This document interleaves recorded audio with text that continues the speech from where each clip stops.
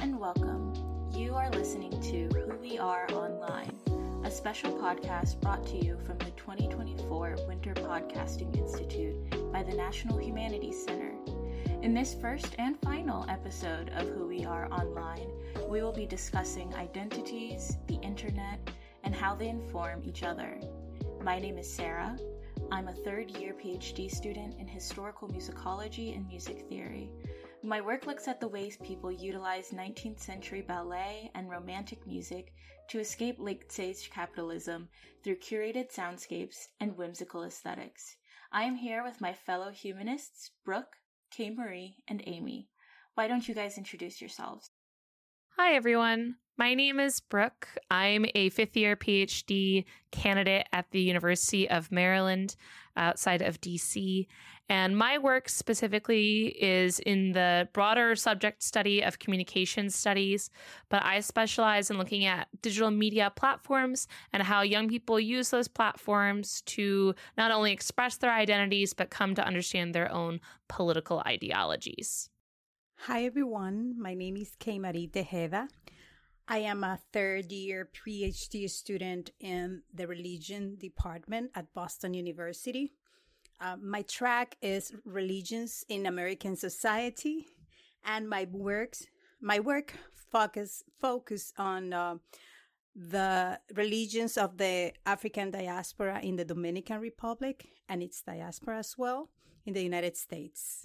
Hi, my name is Amy, and I'm a fourth-year PhD student at Penn State, studying comparative literature and African studies. My work focuses on how young people are engaging with the idea of adulthood or adulting, broadly speaking, how they want to transition from being a young person into an adult and what that means. Wonderful. So the four of us spend a lot of time studying people, communities, and trends online in myriads of different ways, and we thought that maybe it would be time for us to look inward at our own identities and relationships to the internet. So, did you guys all grow up online? And what are some of your early internet touchstones? For me, there's a mix of growing and not growing online. Like, for example, I was born in the Dominican Republic, and when in the United States, the internet was already in boom, like that was like when it was starting over there. So I got to see how MySpace, Facebook developed, and it was part of my life, but not as maybe in the United States, like the same generation would have access to. Yeah, I definitely grew up. I'm probably one of those generations in the US that does remember a time before the internet, or remembers the time when you would get the internet on a CD, right? The AOL CD would come to your house and it had minutes on it, like a minute card for calling. And you couldn't use the internet at the same time as like your mother was on the phone. So there was a lot of trying to negotiate with your family about when people could be on the internet in the house. So I grew up with it. You know, we had the internet probably by the time I hit middle school, where it was more readily accessible. I definitely saw social media grow alongside with me. LiveJournal, MySpace, Neopets, for anyone who remembers that weird yes, exactly, right? That like capitalist flash game fugue state of social being that definitely took over way too much of my middle school brain space. So those are just some things that I remember growing up with as I was younger with the internet. Well, for me, I also grew up both online and offline. I actually remember when the internet was growing in my country, and I went to boarding school, and I remember sneaking out to go and sign up for a Facebook account. And because it was so new, we just stayed. It was an internet cafe, so we just stayed there and just played around with Facebook, emailing people, tapping people. I don't know if you remember the tap feature that was there back then.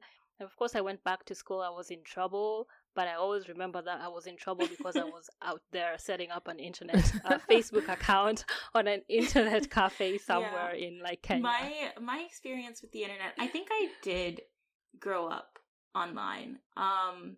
I am right in between being a millennial and a Gen Z, and my family grew up in rural North Carolina, so I definitely experienced the dial-up, the CD when it came to being at my grandparents' house and getting bored and wanting to play like something online.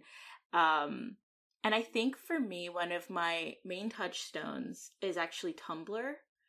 And I feel like it definitely is a motivating factor behind my interest in studying like people's micro aesthetics, because the number of Tumblr sites you would come across that were just like all of these beautiful outfits of the day, and then you would go and it would be some person who's like goth, and it's like, wow, there's so many options you can be as a human.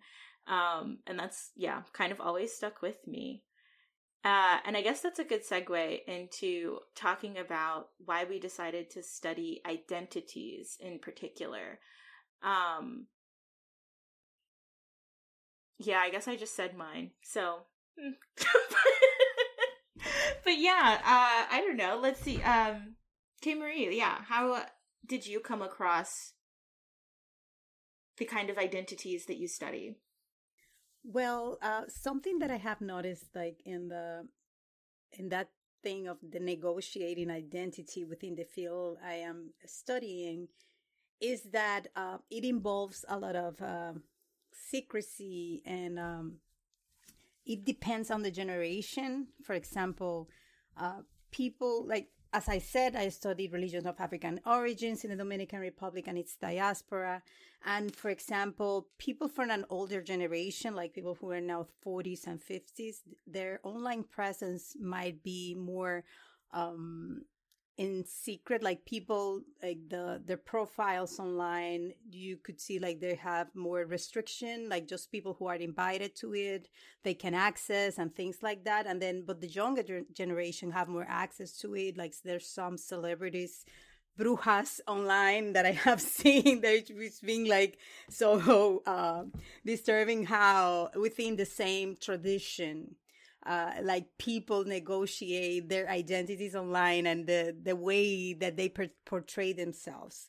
So I find that very interesting, generational wise, and also regarding to the tradition itself, because I don't know how familiar you are with religion of African origins, but like secrecy is a very important thing. Like not everybody should have access to these secret knowledges and these things. So seeing how the new generation, the younger generation, kind of don't negotiate secrecy in the same way, for me is fascinating. Yeah, it's actually really interesting that you mentioned there's a bit of a generational gap and that young people seem to care less about secrecy. Part of what I work with specifically is looking at how young people take platforms that would be considered unlikely platforms. So, for example, the Palestine solidarity protests that are happening in Roblox right now, right? Roblox is a really popular video game platform, typically trending towards a much younger age demographic. So the average age demographic of a site like Roblox would be probably somewhere between 12 to like 14 would be the dominant demographic. And so people have been really surprised that there's been that kind of political demonstration there, and that it is so public, and that young people, are really excited to be public with some of this expression of political solidarity, even at such a young age. And part of what I study has been, and that's actually a trend that's been going on for a while, specifically with young people. I think there's this sense that privacy is dead. There is no such thing as having a private life, in that if your life isn't somehow captured in social media, you don't necessarily have a life, which I think has lots of other social ramifications that can be very negative for young people. But specifically what I'm looking at in a lot of my work is how people take these communities that may be a bit more niche or maybe a bit more private, right? So like their private server on Roblox, their private server on Minecraft, their private island in Animal Crossing, and then turn that into a space for political solidarity and then make an intentional pivot to make it public for whatever reason. And I work with those people on what their reasoning is for that. And for a lot of the groups that I work with, part of the visibility aspect is part of the politic, right? So you do the organizing in private, but then the demonstration has to be public. And that's sort of how they are negotiating that space right now with their identity and their privacy and publicity. Yeah. And I think, Amy, your research also has to do a bit with groups deciding when they go public and making political stances, but in a very different way. Can you talk about that a bit? Yeah, my approach towards identity stems from the idea that being an adult is a series of performances and doing a lot of things. So it's, it's getting a job, buying a house, getting married, having the kids. Like once you attain these social statuses, you become an adult. And so where I come from, since the unemployment rate is very high and earning a living is a very big aspect of being considered an adult. And if that is impossible, it begs the question that, am I an adult? Am I still a young person? Am I an adolescent? What am I? So when I study people who are online, especially young people, they're redefining what it means to be an adult.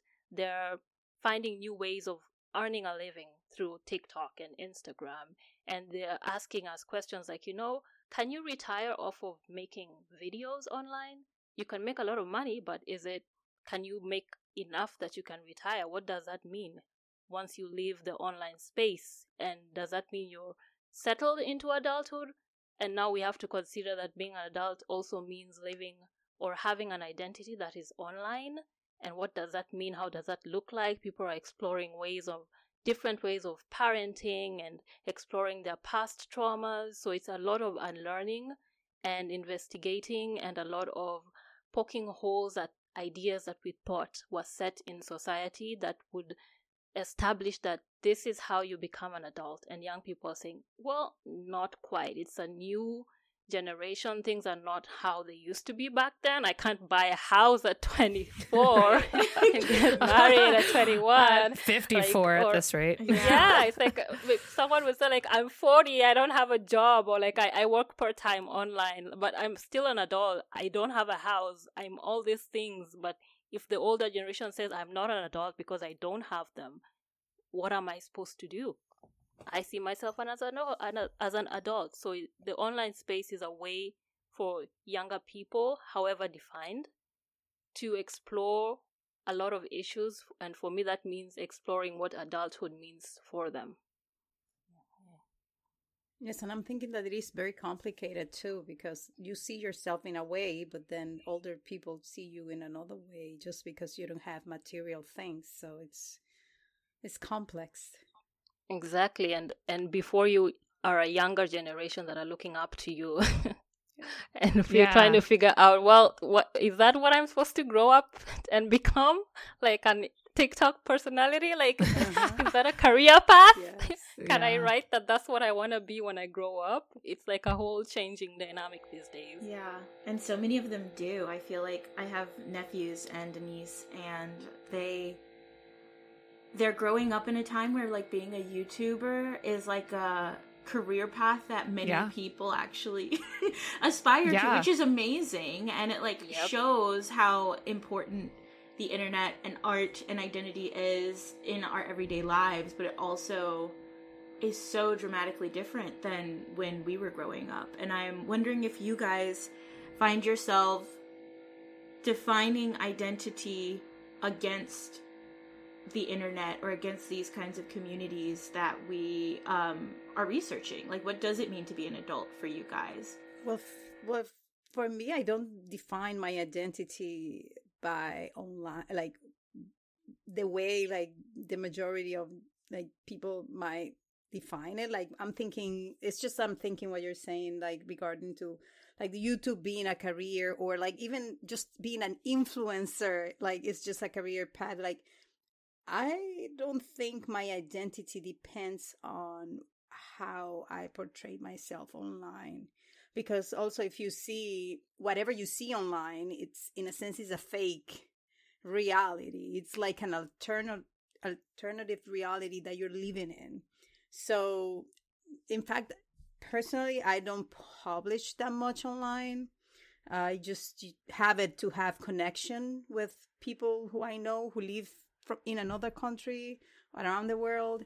So, but I do see that the younger generation needs so much, and when like the portray like this fake identity online in order for them to find meaning for themselves, like, and that's something I see it. But in my case, personally, I don't negotiate my identity based on whatever I do online. For me, it's a delicate balance. Sorry, bro. Nope, go for it. It's a delicate balance because I'm quickly learning that what is seen on social media is not necessarily fake, because people are also drawn to what would call authenticity, or like people who are just themselves, who just maybe record themselves doing daily life and don't quite care maybe about how they look or what they're doing per se.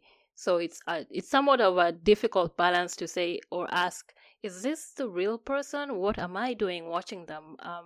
Is this also my identity? Like, have I based my identity off of being a person who watches people online all the time on my phone, scrolling, liking pictures? Is that part of me? When you go offline is when you actually get to question yourself on such things, because now you don't have your phone and you're wondering, okay, what do I do with my time? Does that define me? It's just a lot of questions, but I can't stop thinking about the fake versus authentic aspect of it a lot. There's just a lot of arguments on both sides about it. It's one of the things to tie into that I actually have spent a lot of time processing with my students, where I don't know that I love the idea of fake versus authentic. Typically, the way I describe it in my work is this idea of curated, because it's not that the person that you are online is not who you are, but usually it's like a highlight reel, right? It's the thing people can understand in 140 characters, or it's the most salient parts of your identity, right? Because we're all multiple identities bound into one person. But typically, most people try to distill that down to 2 or 3 kind of key identifying aspects online, because either that's how they make connection, or if they are an influencer, that's like what sells.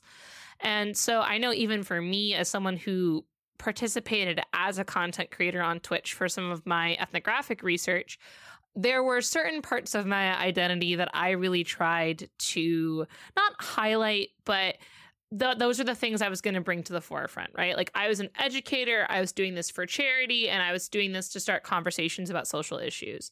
I also enjoy video games and I'm very competitive, but that wasn't the personality aspects that I was trying to lean into in my content, because even though those are true things about me, that wasn't what I was gearing the content around. So I use the term curated more often because of that, because it's usually it's almost like strategic essentialism is honestly what it feels like sometimes, really, right? From Spivak, it has that sense to it, especially when you're talking about people who would consider themselves part of like historically marginalized or historically underrepresented or undersupported and underserved communities online.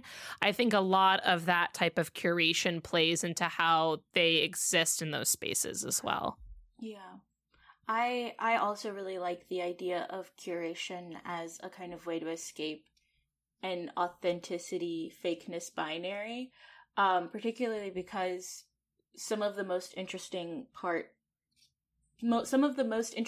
of my research are related to when creators pull the curtains back and they kind of show, like, yes, I have this little aesthetic space, I make my own bread, but also here is a vlog demonstrating the number of hours that I have to do like X, Y, and Z in order to have my little hobbit hole.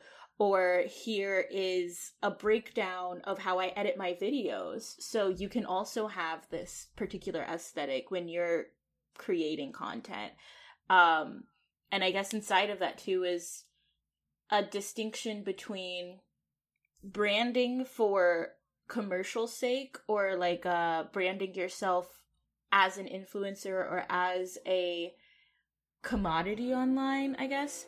And then people who brand themselves or curate themselves because that is their corner of the world that they do have control over.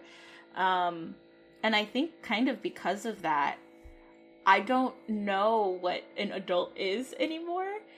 I went from, having this, like, being a little kid and being like, wow, an adult does X, Y, and Z. And now I am an adult and I don't have a house, and I'm not a huge poster online, but when I do post, it is certainly a curated highlight reel of my plants or my cat. And, like, are those little sections what creates the figure of an adult that other people see or that I think of? And yeah, it kind of throws these conventional understandings of place and roles throughout your life into, like, a crazy flux, which I kind of think is, I don't know, is beautiful. But that's, I don't know. Yeah. And kind of on that note, do you guys feel like there are niches that you work with online, like your online communities that you do research with? Kay Marie, you mentioned Brujas and the kind of generational difference between people being very public and people being very private. And Amy and Brooke, you guys have both kind of presented these different sides of generations that are interested in one or two specific things, and that's kind of how they meet online. I was just wondering if you guys could talk a bit about these potential niches that you find yourselves being drawn to. Yeah, I mean, I can at least say for me, mine was definitely heavily informed by the pandemic. I knew I was going to be doing something with, like, digital political expression. My work in my master's program had been more about organizing online and what happens when what is organized online becomes physical. So I was looking at, like, the different women's marches and things like that post 2016. But then the pandemic happened, and 2020 was a pretty volatile year in US political culture for a whole myriad of reasons. And because everyone was still in lockdown, though, we were seeing a lot of people start paying attention to online spaces in, like, popular media and being like, oh, isn't this just so funny that, like, people would protest on Animal Crossing? And I was sitting there saying people have been doing this for a while, and it's actually a really important way that I find my students in particular are learning about their politics, because they're not watching CNN. They're not watching 24-hour news channels. It gives them anxiety. They're not reading the Washington Post. It gives them anxiety. Same. But they're finding it in these other spaces. And so that's where I really started doing my research, because people were treating it like it was this sort of anathema of COVID. And I was saying, like, actually, this is something that people have been doing for a while, because the platforms help people take some sort of customizable ownership over it in ways that I think just reading something or watching something doesn't allow people to do with their identity. So I sort of fell into it because of COVID, and I also had to come up with a dissertation topic, and you got to pick something and go. And here I am, like, 3 years later, and it's written. So that's sort of how I ended up into it. For me also, it started in the pandemic as well, but I didn't have that specific topic. Like, I started with the Holy Spirit and spirits and how people interacted with it. So during the pandemic, I was kind of asking, like, how do people negotiate that relationship between the Holy Spirit, which is something that usually happens in groups and things like that, and with this idea of that everything was online. So I also have friends who practice brujeria, and I follow one online that she, everything she did it online. Like, I was seeing how she gave, like, talks about it, and she was doing, like, reading cards, and she used medias in different ways, even like WhatsApp. Like, if a person pays her XYZ for her service, she can give you a reading through either for the Instagrams, DMs, or things like that. So when I got to apply to the program and everything like that, I said, well, like, in my community, that's not something that is so much research about, because of all the mystery behind it and all the bad things, like the prejudices against such practices. So one of also, like as Brooke said, you have to have a topic. Mine is not as reduced yet for dissertation purposes, because I'm still doing coursework and things like that. But the pandemic was a big factor. Also, the need in the Dominican community of such research. And also because as I said one time when we were talking outside of this podcast, like I want people to feel proud of their African influences in the culture. So that's another thing. And I got online because it's something modern, it's something like I'm interested in. And yes, that's kind of like a summary. That's interesting, because for me, it stemmed from going back home after my master's with high expectations of getting a job, and then being hit with like, hey, you're not any more special than the hundreds of thousands of unemployed youth. Yeah. And getting to terms with that, like, K. Marie, I was up in the religion sphere praying to God for a job. Like I know I had like relatives who had maybe gone to witch doctors and stuff, like to just like try and help me secure a job. I did everything. And pray to whoever is listening. That's the job market. Any and everyone. And meanwhile, all you have is your phone and social media. And now I was just, watching my friends, and I'm seeing all these identities being performed online. Maybe somebody in real life and they're not, maybe they're not all that, but then online they portray this image of like, wow, everything's going great, my life is perfect, which got me thinking about, how are people performing adulthood? Because I'm here, I don't have a job, I am living with my mom, I have a master's, but I don't have a job. And online, I see somebody who maybe realized earlier on that, the papers won't get them far. So they were like, okay, let me make comedic skits. And like, in 2 or 3 years, suddenly you see them getting brand endorsements and this deal and that deal. And it gets you thinking like, on the adulthood scale, they've really progressed through it. And it makes you question, what am I doing? And so I came to grad school without any idea of what I was studying, until my advisor was like, you know what, let's shut everything down. What are you interested in? Let's leave like the academic stuff aside and just figure that out, because you won't write your dissertation if you're not interested in it, at least. So I just started talking to her about my life, and she was like, you should write about that. And I was like, actually, I should do that. It's a big part of me, and it's actually affected how I view life now. I don't just go through it expecting, get to this stage and then you've accomplished this and then you're this person. It doesn't work out that way. You take corners and curves, and sometimes you don't even get to that point, and it's okay.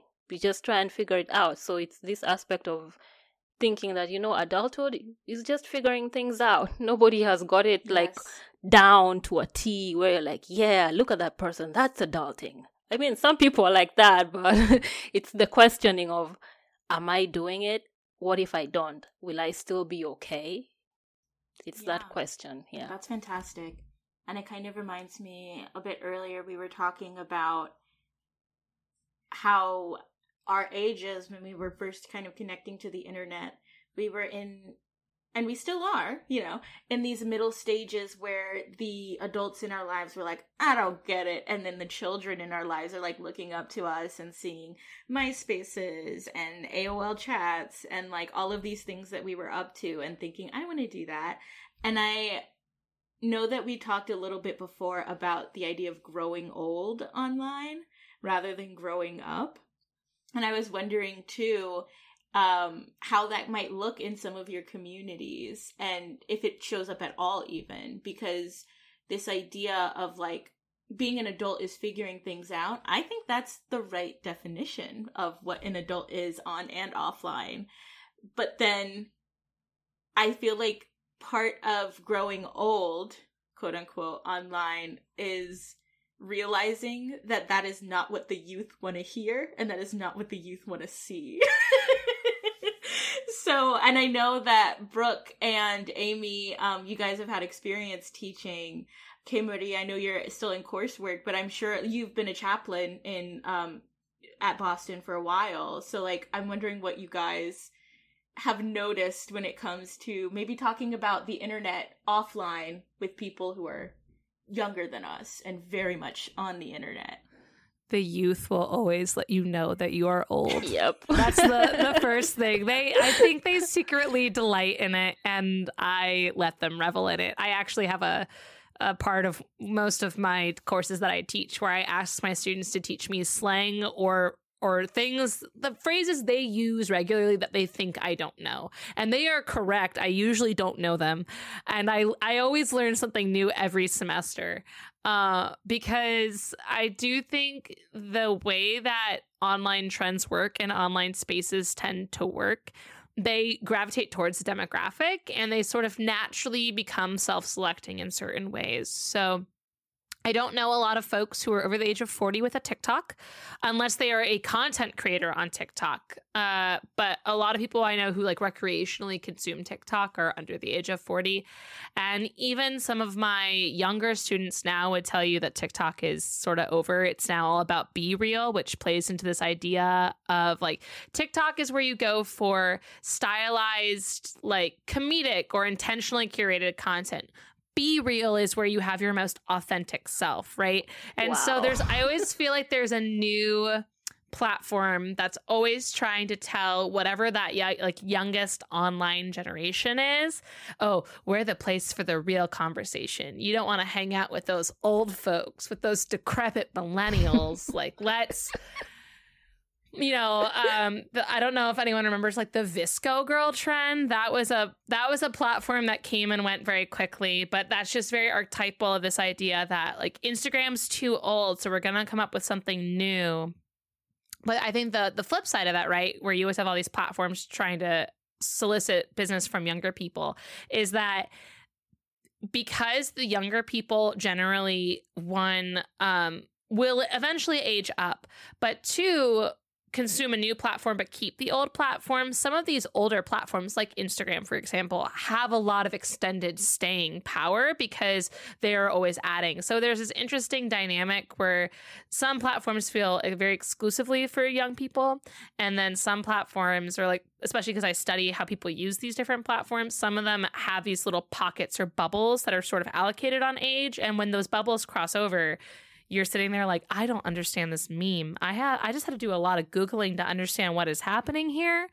And I think that goes apart from age, but that's just some of the ways that I see, quote unquote, getting old online playing out in my work. I feel like, I don't know if you guys are familiar, but the Baby Gronk meme, which is like a child of a football player or something. That was the first meme that happened, and I said, what in the world is happening? I still don't know. I tried to Google it. It was completely... I could not break through the youthful culture in order to understand what the meme went. A new one is Skibbity, but I do know what that means. Maybe. Are you guys familiar with this? I am not. Riz was probably my most recent young people trend that I had to have someone explain to me why we were rizzing up folks, and then I was like, okay, we're here. Beautiful. But no, Skippity? It's just like, there's like a song, and people will quote the song, and nothing makes any sense. So you might see like the phrase like, my gat in Ohio, but it's just meant to be kind of like nonsensical or like absurd. And I think one of the things that I do love about getting older on the internet, I love absurdity. Like, that is kind of the basis of everything that I research and do, is like, what is the most ridiculous, like, uncrackable thing, and why is that an appealing thing for people? So it was very traumatizing, I would say, to have a meme that I didn't immediately know what was going on. And I know, as the Zoomer of the bunch, I just wanted you guys to know, I know what it's like. I feel like these days you can't even mention Facebook anywhere. Like, whenever I catch myself saying Facebook, I feel like I'm being judged by like the younger generation. Like I'll have to scroll like privately if I'm on a bus or something, so they don't see that it's actually Facebook. So I always say maybe like Twitter or Instagram is the medium in ambiguous space where they can't quite figure out what age or what generation I'm in. But I'm just realizing now that I might be quite old because I did not know about Be Real. Like I thought TikTok was still like everything, and it seems people have moved on already. But it also makes me feel good that still platforms such as Facebook and Instagram are still around while these others are like coming and going, or we still don't quite know how long they'll be, how long they'll stay, what they'll do. But it's quite interesting I feel like we're like a middle generation as millennials or even younger millennials where, you kind of know what the newer trends are, but you also are attached to the older trends. While now there's a younger generation that doesn't even know, like, dial-up phone or what you had to do back then to, like, call somebody. And now your older folks who are like, why are you spending so much time online? I don't get it. Like, what's there? What are you looking at? They don't understand it. So we are that, like, that middle generation where you have to consider, am I old? Am I young? Don't quite know, but okay, I'll just write it out, see how it goes. And even like simple words, like for example, when I refer to a presentation, usually I say a PowerPoint. So when you say a PowerPoint, that means that you have to be 30 or something close to 30. Because kids now, they just call it like, no, a presentation, and that's it. But before, people just say PowerPoint. Like even a word like that can be it's showing that there's a gap between even the language that you use with the new generation. You remind me of that when you were talking about the course and everything. Last semester I had to teach, because at BU we have to teach after the first year in the program. Yes, in the no, it's okay. But I noticed that like even things like sometimes it takes me a little longer to think about, like just the kids just tell you, oh no, but we can do this, and okay, that's okay, like yes. So they give you also is that what Brooke said, like every time that they're looking for that opportunity to let you know that you're old. Nobody does that anymore. What is that? Yes. I feel like the four of us have relatively young faces, I would say. So I think they get an extra kick when they don't know how old the TF or the professor actually is. And then they realize, like, oh, you were born in the olden times? Yeah, the late 1900s. Get Low is one of your party songs. Yeah. Yep. Get Low is one of your party songs. I'm dead. Yeah, when you're old enough that they're all like, oh yeah, denim is so in right now, and I love my boyfriend jeans. And I was like, welcome back to the 90s. We also thought it was very cool. So glad to see that you also enjoy it. They're like, look at my neon. I'm like, okay, so have you heard of the Fresh Prince of Bel-Air? Like, it's all cyclical, baby. Yeah, and I think as we kind of wrap up, we had this kind of question that we wanted to close with, which echoes the idea of our podcast, which is, who are you online? And it's something that we've kind of bounced back and forth a lot already. So I'm just gonna, I guess our closing question, if you were not researching the online communities that you do you think you would be a member of those online communities, either now in the ages that we currently are, or as youths? That's an easy question for me because I study influencers. If I could be one, if I had the body parts and the guts, just those two aspects, I would be on TikTok shaking everything and getting all the money. Because life is expensive and I don't want to be poor. I am the millennial with who's everything like, paid. Reality, I am tired of being poor. So if that got me money and I could keep some form of like my dignity and yes, I would do it because I'm seeing how much money they're getting. I want to fly. I want hashtag Santorini, hashtag Dubai. I want that life. Gosh. Like I don't.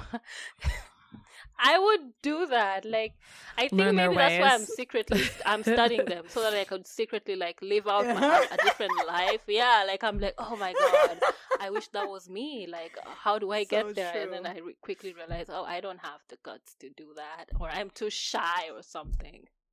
No, I feel like one day we're all gonna get on Instagram and we're gonna see a very familiar face as an Instagram influencer. Yep. Hashtag Dubai. Yes, exactly. Definitely. Yes, hashtag Dubai. Yeah, I think for me, yes, just because I very naturally came into the community that I started researching because it was what was happening in my sphere of influence already. And I was like, oh, has anyone actually really studied this? And the answer was no. And I was like, cool. And so that's how I got into it. It was already happening in my area. As far as like the content creation thing, having done it now as part of autoethnography, I don't know that I would ever want to do it. Like, complete flip side for Amy, because a lot of what I ended up researching and after having all sorts of interviews and conversations with a lot of content creators is that it is in a lot of ways a really predatory system on most platforms for people to become content creators. And the amount of money that like TikTok would make off of you shaking your booty versus you is astronomical. And it's really interesting to see as other groups try to compete with each other. YouTube has recently just like revised its monetization to try to make it better for content creators. But you have to really produce a lot of content and you have to have a lot of people buy into your content to make like a genuine living off of it. So for me, as someone who did content creation more as a researcher and then stopped, I'm like relieved that I stopped. So I still consume it, but I'm very grateful to not be a part of that community anymore. I was like, bye, I'm good. Wrote the papers, got the published article, I'm out. So at least that's my experience. My bubble isn't burst yet, so I'll just keep hoping that it'll work out. But for me, I don't know if I will be part, because sometimes the practices I don't like. There is some part of the religious aspect of the traditions of Dominican Voodoo or Dominican Brujeria that I don't feel comfortable with. You know, like there's some aspects of it that I just saying, I don't know if this is for me, you know, like when I'm ethnographically doing field work, like I'm just don't feel like I will feel comfortable with. But at the same time, I would say like there's a lot of within the Dominican culture that we do or we think or, you know, or we believe that is attached to it, that we cannot disconnect it. For example, like a random person who is a faithful Christian, you can have at their house, like in the back of the door of the entrance, like a cross, and that's like, and it can be made of a type of a plant that they do there, and that's usually used in brujeria. So like, you know, but they use it for protection, and it doesn't mean they're doing any work. So I'm like in and out of it, because in my culture we have a lot of things that we use regarding like it's just cultural, and there are other parts of it that I would never feel comfortable with. Do you think in the spaces that you do research, do you feel like people do that kind of picking up what they do like and leaving what they aren't comfortable with or that doesn't really settle well with them? Well, what I've seen is the people who really, really practice it, they're willing to do a lot of things. Like I've seen a lot of like, they do like rituals that could or not involve animals. So that is the part, like because of the censure, they might not sacrifice an animal online, you know, but they can tell you like the recipes for the rituals that you should do or not do, you know. So there's things that are still done publicly, but there are others that are still, although they, as I said, that they're very online and everything, but at the same time, there's a little part of it that's still done in private. It's private, yes. So I think there will be things that they will never do online, because it would be more misunderstanding of the practices, and then it would be more, persecution and things like that of the things they do. That makes sense, yeah. On the complete opposite side of nothing, like, from the actual material conditions that would keep you from potentially buying all the way into your community, I feel like I'm kind of doing this autoethnography with my pending dissertation topic. My prospectus and things are due this semester, but, like, I quite literally fell onto the topic of, like, escaping capitalism through, like, fancy boy music, because I did it, and then I went online and I was, like, looking at a playlist, and I saw all of these children, or adults, I don't know, writing, like, self-insert fan fiction. And it's like, if I'm thinking to myself, what is the online community that I'm interested in? It's cottagecore TikToks. It's, like, Black girls having their apothecaries. And yes, with that still realm of privacy, because if they are brujeria, like, there are things that must be prepared and done. But it's really interesting. I did not think about how the different ways in which our researches deal with material world versus completely digital community and understandings of each other. But I had so much fun talking with you all. And yeah, do we have any last comments? Do we want to plug anything? I don't know. Amy, do you have a TikTok or an Instagram that is influencer ready? Are you? Unfortunately, I don't. I just follow people and just live vicariously through them. Like, but one day, just master my face. One day, if you see it like on your feed, somebody who looks like me, we'll resurrect the one-time podcast. We'll know. Yeah. Yep. We will. Yeah. I mean, I'll just also express gratitude. It was really lovely getting to work with you all, getting to know your work, and it was fun to go on this little experiment of podcast creation together. So thanks for everyone's time. Thank you. We had fun.